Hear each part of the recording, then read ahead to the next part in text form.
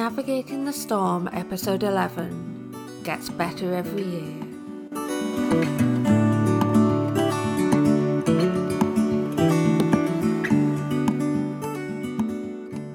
Hi, welcome to today's episode. I'm Anna Knight. I'm a bit of a nerd with more books than one woman could ever possibly read, and I'm also a personal development coach. I help women and non-binary people survive the storms that life throws at them and come out on the other side stronger and more beautifully them than ever. On this podcast, I chat to people who've survived some storms already. I ask them about their stories, what they've learned, and the advice they have for people walking the path behind them. My guests aren't necessarily famous, although India Irie is always welcome to join me. But I'm here to have big conversations with real people about the things that matter to them. Today, I'm talking to Chantal Herbert, a friend and the person who gave me my first taste of podcasting when she interviewed me. Chantal is a DJ, radio presenter, founder of multiple companies, and she's in the process of setting up a network to support and empower Black and minoritized women in the Northeast.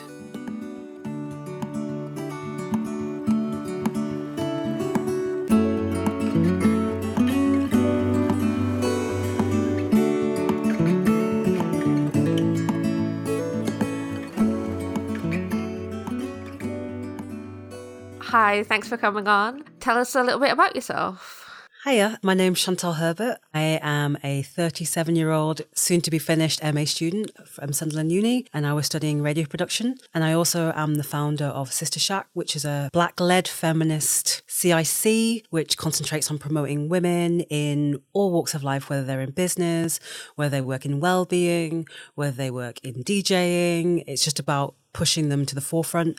And I'm also the Young Women's Network Coordinator at the Angelou Centre. Wow. Oh, and I also, just to finish that, I also have set up a creative agency with my partner called Tits Up Creative. Which I have to say is my favourite business name of the year. Like, whenever you come up on my Instagram feed, I'm like, yeah, that's It works well.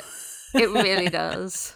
So you're a very busy person then. Yes, I also have an 11-year-old who I co-parent as well. So 1 week on, 1 week off. So I get a little bit of time to myself, but usually involves working quite a lot. But yeah, I also kind of see it as quite a lot of free time as well. Mm-hmm. Yeah. So if we start with Sister Shack, what was it that drove you to set up Sister Shack in the first place? Probably my absolute hate for the patriarchy. Which was, just my utter disgust at how women have to fight so hard to get to even like a fourth of where a lot of very privileged males get to on a daily basis. So I DJ and I was never really serious about it and I still haven't been, but it was just seeing sort of the male counterparts, which I would have put myself at as the same level, and seeing their ability to just use their ego to sort of push themselves to the front and get jobs over people that they probably weren't really that deserving of in terms of, their personalities. And I remember having a post on Facebook. So I was like saying about, like women not being to be able to be successful. Someone that I know that I'm no longer sort of Facebook friends with, and I know him personally, was kind of like, well, women don't seem to like, he basically sort of indicated that we don't really try hard enough, and I was just like, right, okay then. And he was kind of like, well, be the change you want to see type devil's advocate person. So I just thought, all right, then I'll do that at some point. And I just thought, right, I'm going to start up something where women are my sole focus. And that's what I did. Like I decided I wanted to go back to university, which I'd been thinking about for quite a long time. But with my son being so young, I just wanted to kind of wait a bit longer. So I decided a couple of months before I quit my job, I was like, right, I don't like my job anymore. I'm going to quit it. I'm going to start Sister Shack. And I'm going to go back to uni and I'm going to go self-employed and just see what happens. So I did. Yeah. As you're talking, I'm kind of thinking we've had a lot of discussions in my Facebook group recently about having the confidence of a mediocre white man. Yes. I wonder if that kind of resonates with a little bit of your intentions behind Sister Shack. Oh, yeah. Like, especially when someone is sort of belittling your whole experience and just sort of saying, well, actually, maybe it's your fault, not society's fault. And, it's not a fault, but well, no, it is a fault. It's society's fault. It's society's reasons why women don't get to the places that they should. And I just thought, well, how dare you belittle my whole experience and try and rewrite the narrative to say that you're right and I'm wrong. I mean, I know this person and he likes to play devil's advocate all the time, but I just thought, nah, I'm not having it. And I think, yeah, he is to me, a very mediocre white man. And I just thought, like, how can you even try to school me in my own experience? And the experience of many women that I know as well, and many women that I don't know personally. If enough of us are shouting about it, it's got to be true. Yeah. We're not like shouting fire when there is no fire. There's actually something going on. So I think one of my focuses was just to kind of put my finger up, to the patriarchy and just say, like, actually, like, we don't need you. And you get the odd comment of like, oh, well, what about the men? And you're just like, I don't care. Like, you've got enough going on. And why don't you do it yourself? If you're that bothered about men, why aren't you doing it yourself? Why aren't you setting up when there's an International Man's Day and they're like, oh, when's the International Man's Day? And you tell them the date and they're like, oh, right. What are you doing for it? Why have you not set up your own event? Because you want a woman to do it for you? You even want us to organise your own International Men's Day. It's like when they throw statistics about men being abused and you're like, yeah, but who's causing the abuse to these men? What percentage of these men are being abused by women? A very small amount, but actually the issue with abuse, whether it's men and women, is patriarchy. And that's what it boils down to. You can't change all of these things without dismantling it first. And even down to things like, racism. I don't believe that you can really start dismantling racism until you dismantle patriarchy. I think that has to come first. I think there's so much of those power structures, like you say, are so entwined into the patriarchy, like homophobia and ableism and racism and all those things. The patriarchy is an overarching power system that just kind of keeps it all trucking along in the status quo. It is. It's all viewed from a male gaze. When people putting down disabled people, they're saying, oh, I wouldn't have sex with them, or I wouldn't do this, or it's usually from a male gaze perspective. And a lot of that sort of male aggression that comes along with it as well. So when you've been doing things, I was going to say for Sister Check, but I think it's a question that encompasses probably all of the many strings you have to your bow. What is the biggest challenge that you find you're facing as a queer Black woman out in business and the world? Just, a small question like that. Do you know what? I think a lot of it is my own inner demons. I think that's the biggest sort of issue that I face is like myself. And not to say that I am the cause of my own problems. I don't mean that. But I mean, it's all of the things that have gone through in my life, whether it's been racism or issues with my personal life, my father, all that kind of stuff. I think, that has fed into me for so long now that I'm probably the reason why I've held myself back for so long. And I think I am my own biggest obstacle. But also as well, I think sometimes it just feels like you're shouting to the void and like nobody really wants to hear you. So I think it's a mixture of myself and a mixture of the way that society is constructed and who is at the top and who is at the bottom. And you're already told that like queer people are at the bottom, women are at the bottom, Black people are at the bottom, but I've got all those intersecting factors against me. So really, how can I even begin to get to the top when it's not just one thing that's holding you back, it's many things. And these are proven things that are holding me back. It's not like it's in my mind. It's not like I feel sorry for myself, like quite the opposite. I think I have quite a nice privileged life. I don't feel sorry for myself at all. But I know that there are things that work against me. That means that I have a lot of a harder slog than many people. And is there anything that helps you keep motivated when you are in that place of going, oh my God, this is hard work? I'm super stubborn, so that helps. I'm super extra, super dramatic, and just really motivated. So I think that's what keeps me going. It's my own stubbornness and my own need for gratification probably that keeps me going. My own need for that like self-gratification. Like probably from like, I'm an only child and I grew up in like a single parent family and my mum had to work a lot and I didn't really have much love from like none from my dad's side at all. I've got a lovely family on my mum's side, but my mum was just always working and I was at my grandma's a lot, but she's also like a devout Catholic. So there was like things going on there as well. So really, I was the only person that kind of gave myself all the kind of love that I needed, which sounds like a proper like sob story. But I know my mum loves me and she looks after me and supports me, but she didn't have the time because of things like patriarchy and because of, colonialism and capitalism and systematic racism and all those kind of isms and ists and things that go on. So I'm quite a stubborn person, but also I'm a person that always has to know like why. Like my mum always says that I drove my grandma mad because she looked after me quite a lot because my mum had to work a lot. And I just walk around the house like saying why, like constantly I had to know why. And if I didn't understand it, that wasn't good enough. So I think, that's what keeps me motivated. I just always need to know why. I need to understand things. And I have like neuro issues as well. So like my ability to understand stuff can be a lot slower than some people's. So I think that adds to that as well. I'm always just like, but I don't understand like why. I need to understand it.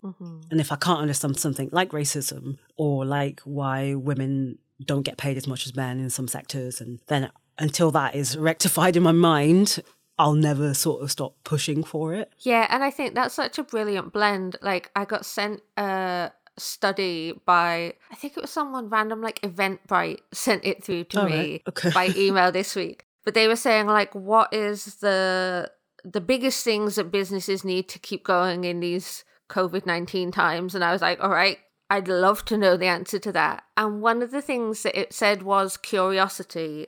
Looking at the challenges and asking why, and asking, well, does it have to be like that? And then coming up with creative solutions to do it. But I think the thing that I love about what you just said is putting it with stubborn, because I think stubborn can sometimes be like this bad word, right? Girls shouldn't be stubborn. Stubborn is a bad quality. And I personally love when girls are stubborn, because, like, to me, stubborn is strength of your convictions, that you've kind of gone, no, you know what? This is where my line in the sand is, and I'm not budging. When my work as a speech therapist, if a parent tells me that her little girl is stubborn, I'm like, yes! Like, give me more stubborn girls in this world. Definitely. And, you know, it's okay for boys to be stubborn, because it's just boys will be boys. And, you know, oh, they're just being boys, they're just being males, you know, they've got a lot of testosterone. Blah. Women have testosterone too. So, you know, we are allowed to be stubborn. We're allowed to say no. We're allowed to not take no for an answer. I'm not very good at no, and I'm not very good with authority. And I think that's been my overarching thing of since I was a kid. Like, I've always been super bad with authority. I don't understand it. I don't understand why some people have more power than others. So, you know, I mean, I work. I've got my boss at my work, and I understand why she is in the position that she is in, but actually she's my equal always. Yeah. She is in a position she is in because she is better at her job than I am, and she hasn't studied what I have studied, and vice versa, but she's no more of a better person, and she doesn't demand respect if she's not giving me respect. And I think that's what, like, people don't understand. Like, in my old job, I couldn't stand it, because it was almost like, you know, you had these different power structures, and if you were in this position where you were a boss, you were better than somebody else, and you had the right to just mess with people's lives. And I think that's kind of where I fall down on and not have the ability to work for a lot of companies, because I don't have this feeling of authority or hierarchy. So, yeah, I don't work very well in the corporate world. Yeah. And I was very much the same before I was self-employed. To me, that is fascinating, because, like you say, so many of the corporate world and businesses, and even things like schools and the NHS, they're still set up in that hierarchical, I have more power than you, and you have more power than me. So it doesn't matter how your job is, because as long as my job is okay and I'm pleasing the next person up the chain, I'm okay. No, and when my mum used to come home, and she would be like, oh, you know, I'm a band E or band C or whatever at work. And I was just like, what do you mean? And I was talking about this to someone the other day, and like different bands at work. And I was like, what the hell does all this band E, band C, like what does that even mean? Like, so if you're on band E, you're higher up than someone in band A. And it's like, that's like labeling it like council tax, but these are people. Like, how can you have a band A council tax, but also have a band A in a business? You're not a commodity. You're not a building. You're a person. Yeah. And to have all of these, you know, I can understand why you have like manager, senior manager, whatever, these words that you use to put everybody in an umbrella. At least you've got a title. But to just be under a band, it's like, really? Like, is that we're all down to now, and that defines how much we're worth in monetary value? It's really messed up. Like, really, really messed up. Being a speech therapist, you have, like, when you graduate, you're just speech therapist, and then you're specialist, and then you're highly specialist. And I remember once I got to that level, like, really being uncomfortable using those words, partly in I have feelings of being an imposter, and oh my God, if I call myself highly specialist and I mess up, what on earth are people going to think? Yeah, like you can't make mistakes. Once you're a high specialist, that's it. If you make a mistake, oh my God. Exactly. Like, there's no excuses then. But I think as well, it was looking at the rest of my team who I was working with, and we all had like really different groups of kids that we worked with, and thinking, well, that speech therapist over there is a band 5. She's just just a speech therapist. But actually, I couldn't go and cover one of her sessions because she works with kids with hearing impairment and I don't have the skills that she has. So why am I calling myself one word and her another word where actually I'd be completely lost by a lot of the technicalities of her job? I have this real memory of just feeling... It was almost like a full body reaction of going like, oh, no, I don't like it. But at the same time, having that little part of my mind being like, yeah, but like people should know I'm a band 7 because like that means they know that I have worth in the world. And it's but then so I don't know what up, that means. Right? I don't know what that means. If you told me you're a band 7 speech therapist, I'd be like, well, what is that, good, bad? I don't know. It means nothing to anyone outside of your circle. So it's meaningless. It's just a word and a number put together. Yeah, but I think it, like, to me, what it was is it's that thing of going like, it's that comparison between your peers, isn't it? It's like everyone knows that I'm good at my job, even though I feel like I'm terrible at my job. Like when I was back newly promoted to that level, I was massively in the how on earth have I got to this level? But there was still that part of me that was in that competitive, you know, like the feeling when you're at school and you're going around after an exam being like, well, how did you do? Because it is ingrained in our culture, is that idea of ranking ourselves comparatively. Yep. But, you know, I say I'm already at the bottom. I'm already like the bottom of the food chain. So to me, I think I don't have that sense of it because I'm like, well, I'm always at the bottom. So how do I feel like I'm at the top when society constantly tells me that I should not have any self-worth anyway? And I think that, like, you know, when you come from that angle in the first place, you're grateful for anything. So now, you know, I know that like my career is actually like really doing well and like taking off. But I know that I'm someone that sits in my pajamas like all day and sometimes doesn't shower for 2 days. So 2 days plus. So I have to like force myself to like wash most of the time. But, you know, on paper, I probably look like I've got myself together. But like my life is just a series of happenstances. And, you know, I know I work really hard to be where I am. But the thought of myself actually thinking that I'm better than somebody else or like that I'm a band C, you know, or a band whatever, it's actually ludicrous. Like I know what I'm like as a person. And I just can't imagine feeling like that. And I never have, and I don't think I ever will.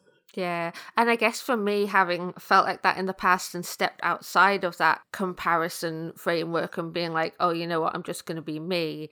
It really can feel quite liberating, but it also throws up all these things that when you go through the traditional career path that you just kind of take for granted. And like you say, you look at them and you go, well, why do I rank all the people that I work with based on how good someone else thinks they are? And why must I work in an office 5 days a week? And why must those days of the week be Monday to Friday, not Tuesday to Saturday? And I remember when I started going self-employed, having this wonderful moment of just going like, oh yeah, I can just rewrite a whole load of these rules. If I want to do my admin in my PJs, okay, I'm going to do that. It was such a cool moment for me. I haven't had a traditional, even my last job, I haven't had a traditional like 9 to 5 job since I was, like 20, 21, maybe, and I'm 37 now. No, actually, when I moved abroad for a little bit, I think I had that kind of job for about 4 months and 1 month and I got fired. Only job I've ever been fired from. And yeah, after that, I worked part-time and that's it. I've only ever had like a part-time job, which sometimes I would do like full-time hours. But no, I've always had like non-traditional like hours. Like I work like evenings, lates or whatever. I don't like that kind of structure. It doesn't work for me. It never has and it never will. Maybe at some point I'll end up doing a full-time job, like if it's something that I really love, but I just can't see it. Like I absolutely can't see it happening. No, I do more of a full-time job now. If I added up all the amount of hours that I work versus how much money I have, I am definitely on less than minimum wage. And I'm sure most self-employed people would say that. Way less, probably half of minimum wage. But my work-life balance is a lot better in terms of like I might not get out of bed till 11. I might not go to bed till 1 in the morning, but I haven't had to just look forward to the weekend. And yeah, there's pros and cons for it. Like my mum's just retired now and she's like not 60 yet. So she's worked hard over her life, but it's kind of paid off. But now with like pensions being how they are, that wouldn't work for our age group anyway. So I'm fairly sure we're working till we die, unless some kind of socialist revolution sweeps in. Or some kind of windfall somewhere. Yeah. But you know what? I'll be all right with that. Like, well, actually, I probably wouldn't be all right with that. My body's like falling apart very quickly. But I feel all right at the moment. Like, I think going back to what you said before about being stubborn and being curious, I think even in COVID, I've been okay because I know what my limit is, but I will still say yes to things and just do things because I quite like it. But when you say yes to things and you do things, it brings other opportunities. Yeah. So you have to kind of pick your battles quite well. And I've just had to quit my radio job now because really it wasn't really fitting in with my life at the moment. And normally I would sort of keep going and tire myself out. But I was like, actually, this is not good for me anymore. Yeah. And I think you kind of have to know when to stop. Yeah, definitely. Sometimes it's about knowing when to say no as well as when to say yes. And like you say, it could lead to other things, but if it's not fitting your life, it's not keeping you in a good place, then actually it doesn't fit with where you're heading. It served my purpose for a while, but what I was getting out of it wasn't what I was putting into it. So, and I was just starting to dread it as well. Yeah. You got to know when to stop sometimes. That's a big thing. And I think as women, we don't really know when to do that sometimes. It takes a long time to set those boundaries and do that. Yeah, definitely. It's something that I speak to the people I coach so often is when you're in that space of I'm doing it because I've always done it, because I'm keeping on doing it, and you're there going like, well, you don't have to, right? And it can almost be like a light bulb moment where they're like, oh, I don't have to. No. I was really struck by what you said of that feeling of dreading it. For me, that has always been a little bit of an internal compass that for years and years I didn't listen to. I'd have that feeling of dreading it and I'd be like, well, got to do it anyway. And I'm not going to say my life's got easier since I've listened to that voice, because 2020, not an easy year to navigate. But I think what it has got is it's got healthier, because I am listening to that. And like you say, getting curious, going, why am I dreading it? Is it that I'm exhausted? Is it that it's not fitting with my life? Is it that the people around me are dragging me into the wrong energy state? Is it that it's not on vision, so it feels like a slog? When you kind of listen to that little voice in your head going, oh, I really don't want to do it, it can actually tell you so much about where you're at physically, mentally, emotionally. Yeah. So when I quit my last job, I was there for like maybe 8 years. And it fit into my lifestyle really well, but it wasn't like mentally challenging me anyway. But it fit me fine. It served its purpose. I meant I could go to festivals and do fun things. But we had like a new boss come in and she flipped some stuff around and made the job really awful. Then I had a little bit of a breakdown, a full breakdown, had like some months off work, and then went back to my job and was just like, I actually don't like coming here anymore. Like, what am I doing? Like, why am I in a place where she's made like one significant change, which was huge. And it meant that we moved offices and it just didn't work anymore. And I was going in just like absolutely dreading it. I thought, I've never dreaded coming to this job before. The whole point of this job was because it was supposed to be easy and be chilled. And I thought I was going to stay there while I did my degree. And I thought, I hate it here now. And everyone else hated it there now because of her and another boss that we got. I thought, I have to leave. Like, I have to. Like, I've got nothing to go to, but I just have to go. Like, I don't care that I've got no job to go to. Like, I'll just go self-employed and I just see what happens. I've always been a very, like, see what happens person, which doesn't really work for many people, but I'm genuinely not bothered. Well, I can say that probably because I've probably got a good family behind me, and if anything really bad did happen, I would get help. So I've got that privilege of knowing that I've got that backup, and I know some people don't have that. But in my mind, I'm just a very much like, I can't. And my family aren't rich. They couldn't support me like financially for long. They couldn't help me. They couldn't pay like my rent every month or whatever. But emotionally, I've got that like backup and support. Yeah. I'm probably like the most risk taker of my family, or was anyway. I'm not risk averse. And I think that's something that we should do more. Take more risks. Like, what is the actual worst that can happen to you? If the worst that can happen to you is fixable, then you really need to just go and do it. Yeah. Some people, it would mean that they were like homeless and then that's fine. Like, if that is like the worst that can happen to you, please do not do that. But if the worst that can happen to you is that you lose a job that you hated anyway and maybe go and have to work another place that you hate, then you might as well just try it. I've always found that if I take a big risk, it's always paid off. Like, I can't say that I've ever had such a big risk that I regret it. It's all the stuff that I didn't do that I absolutely regret. And not leaving relationships early, not buying things that I should have bought, or second guessing myself, you know, even down to like not buying a dress that I wanted to buy because I didn't think I had the money, but then I'd go and spend 20 quid on a night out, you know. It's like priorities. Which one will benefit you in the long run? Yeah, I legit got chills when you were saying it's the things that you didn't do that you regret. Because, that is the unofficial anthem of my 20s, is all the things I didn't do and how much I regretted not doing them sooner. I know. Things that I totally, you know, even like, I'm going to say this because he probably never listened to it, but even down to like when I dated my kid's dad, I remember we were going to move abroad and I was thinking to myself, I don't know if I even like this guy anymore. Like, why am I dating him? And then like, what? Do I really want to be with him anymore? And then we were moving abroad and he was going to go without me. And I was like, oh, don't go without me. I don't want to split up. I should have just said no. I should have time would just let him go. I probably had a much better life because of it. But, you know, it's all those things that you think, why don't I just listen to my gut and just go and do what I should have done? Why did I live for a man? Like, why did I do that? Yeah, it's just... peak relatable.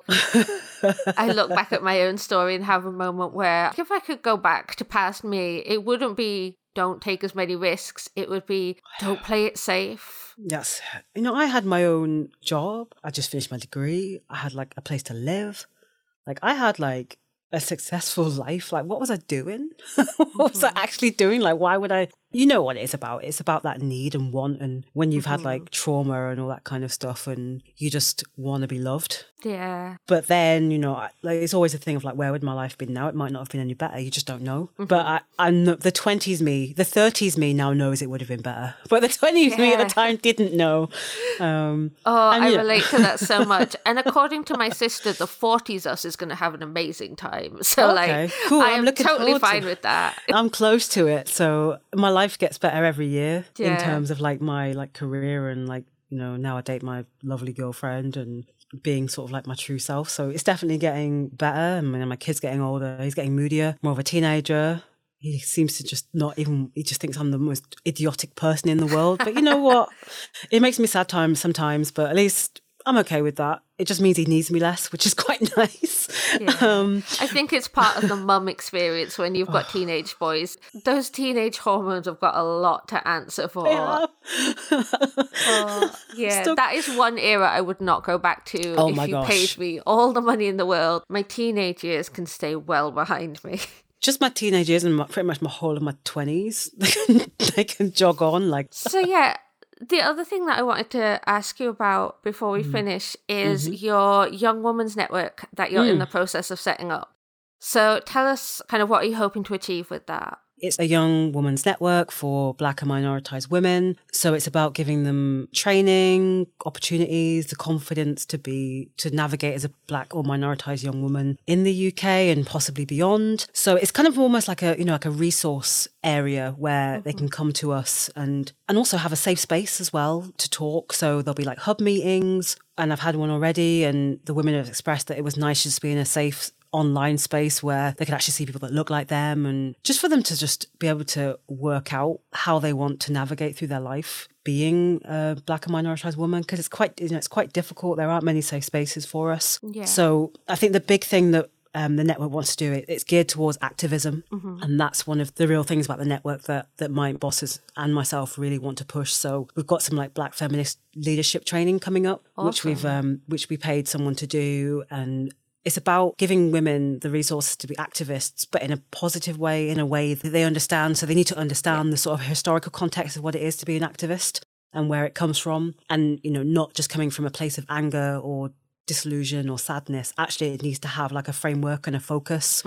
But also it's about giving women opportunities and also pointing them into the right direction. Because there's a few things, you know, at the Angela Centre we can't do. So things like business advice, I could talk to them about business that I've set up, but actually I'm not trained to give ideas on like accountancy and that kind of thing. And really in the centre, we don't have that, but I'm building partnerships with different companies. So for example, like one of the girls came to me and said, I really want to start up a business. I need some funding. Does the Angela Centre do that? And I was kind of like, well, no, we don't. But it just so happens that I've spoken to someone from another company who do give that. So I've sort of set them up and they're liaising with each other now. So it's about these women having a place to go to where they can come to the network and say, this is what I need. And we'll say, okay, here are the places that you can go to get that. And we're really interested in setting up partnerships as well. So we really want to have, partners that can help in the ways that we can't. But the network is very much in its infancy because I've got to set the whole framework. So I'm trying to find like key areas where what the women want. So it's to do with like well-being as well. So like self-care, but from a Black and minoritized woman's perspective. Because a Black woman's needs and minoritized woman's needs are very different to a white woman's needs. And also culturally as well, whether it depends on what part of the world you're from, what religion you are. The way I see it is the website will have many different areas depending on what you want to do. So, like when you go to like the job center and it's like a job board and you go to this part to go here and this part to there. So that's what the network will be. It will just be a whole sort of rounded support package, I guess, for young Black and minoritized women. Yeah, and I love, like you say, that it's not just the safe space and it's not just the practical support and the partnerships and it's not just the well-being. I think to survive in any kind of activism, you need the rounding of it. I think a lot of activists in 2020 have really burnt out on that compassion fatigue, outrage fatigue. Like, it's tiring. And they don't really understand it as well. It's like I was saying this the other day, like my tutor, when I did script writing, he said to me, you can't change the conventions of a script until you understand the script first. So you have to go back to the basics and back to the beginning to understand what you're doing. Yeah. So, it's like the whole adage of like trying to run before you walk. If you're going to hurt yourself. So like with activism as well, you can be angry and you can be disillusioned by it. But actually the way you're doing it doesn't necessarily mean it's a good way to do it for your own self. Yeah. So looking after yourself, you can be angry about colonialism, you can be angry about the patriarchy, you can be angry about racism. But if you don't understand where it even really comes from, then what exactly are you angry about? Which aspect of it are you actually angry about? Yeah. And how are you going to dismantle it as well? Like, you've got to understand how it works and what's wrong. Before you smash it into tiny little pieces. Exactly. And, I'm still learning about it every day. I'm angry and I'm tired. It's exhausted me at the start of it. But I'm 37. I've got like a few more years on some of these people, which isn't to say that I'm better than them. But, I've had more experiences. That's just because I've had more years on this earth. They might have had more experiences than me in other ways, but it just so happens that I've been here longer and I would have seen more things. And from what I've got from like the network is that already people have said to me like, oh, I wish I'd had that when I was their age. And I wish I'd had that too. If there'd been a young network for Black and minoritized women, I would have had a much better experience in my life than trying to do that by myself. Yeah, I'm super excited, not just for the impact that these young ladies are going to have on the world, but also for them themselves. Yeah. It feels radical imagining for a generation of activists with that level of support and structure and... I know. They've got aunties to go to, they've got aunties to go to that are like give them hugs and, like emotional hugs. And they can also just have, I don't like the word inspiring because it makes me feel really uncomfortable. Like this thought of like, I'm such an inspirational person, I just makes me like die inside. But you know what I mean? Like having someone to like look up to and know that they've had many, many problems and they're open and honest about it. They're not just kind of like, oh yeah, it was really tough, but you'll get there one day. It's like, actually, you might not get one day. It is really tough. I'm not going to promise you that you're going to come out of this unscathed, but just know that whatever happens, there's someone here to like look out for you. And if I'd have known that when I was a 20-year-old, I'd have felt a lot better. For me, inspiring always has connotations of, you shouldn't have been able to achieve what you did. Well done, you. Yeah. And I quite often reframe it to mentoring, like someone who's walked the path before so you can see it's doable and you can slipstream in their energy, but at the same time, they're not sugarcoating it for you. Because, like you say, as much as it would be lovely to guarantee to all these women that they were going to have smooth rides and the patriarchy would just crumble at their feet. Like, that's not how it works. It's not going to go like that. But I genuinely think that some people think that, like, if they go on these protests and they do these marches and they lobby things, it's going to get better. It's like, well, history tells us that is not always true. It takes a long time. Like, you going on a march is absolutely amazing. And I think we all should be doing it, but don't have any illusion that is it. There's a lot of work. And in our lifetime, we're probably not going to see it. So you've got to work hard for the next generations after us. And that's what people did for us. They worked really hard to get to where we are, but we're only probably like a fifth of the way of where it should be. Mm-hmm. And it's going to take probably hundreds of years to even start to dismantle it. Brilliant. Well, thank you so much for letting me interview today. It's been an absolute pleasure. Always a pleasure. I'd love to have you back on the show when the network's a bit more established and hear how you've got on.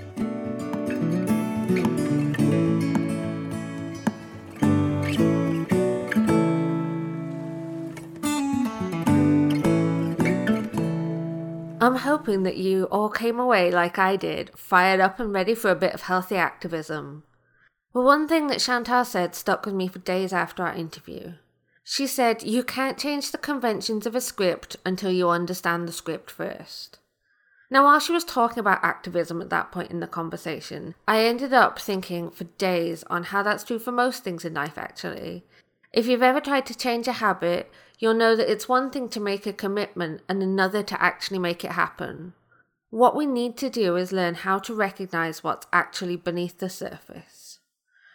For example, if you're trying to cut down on internet shopping, you can make a budget and aim to stick to it, yet actually find yourself online at 2 a.m. looking at a vegetable dicer that somehow feels essential to splurge for next day delivery on. Not that I'm talking about myself, except that I definitely own a vegetable dicer. In those moments, what I've learned to do is, as Chantal said, ask why. Why is it so important that I buy it? So it's quicker and easier to cook dinner. Why does that need to be quicker? So I don't have to stand up for so long when I'm cooking. Why don't I want to stand up for that long? Because I've had a really long day at work and I'm actually exhausted right now. You can see that when we get curious, we can get to the root of what's happening, and that's when change happens, which as a coach is where the fun starts too.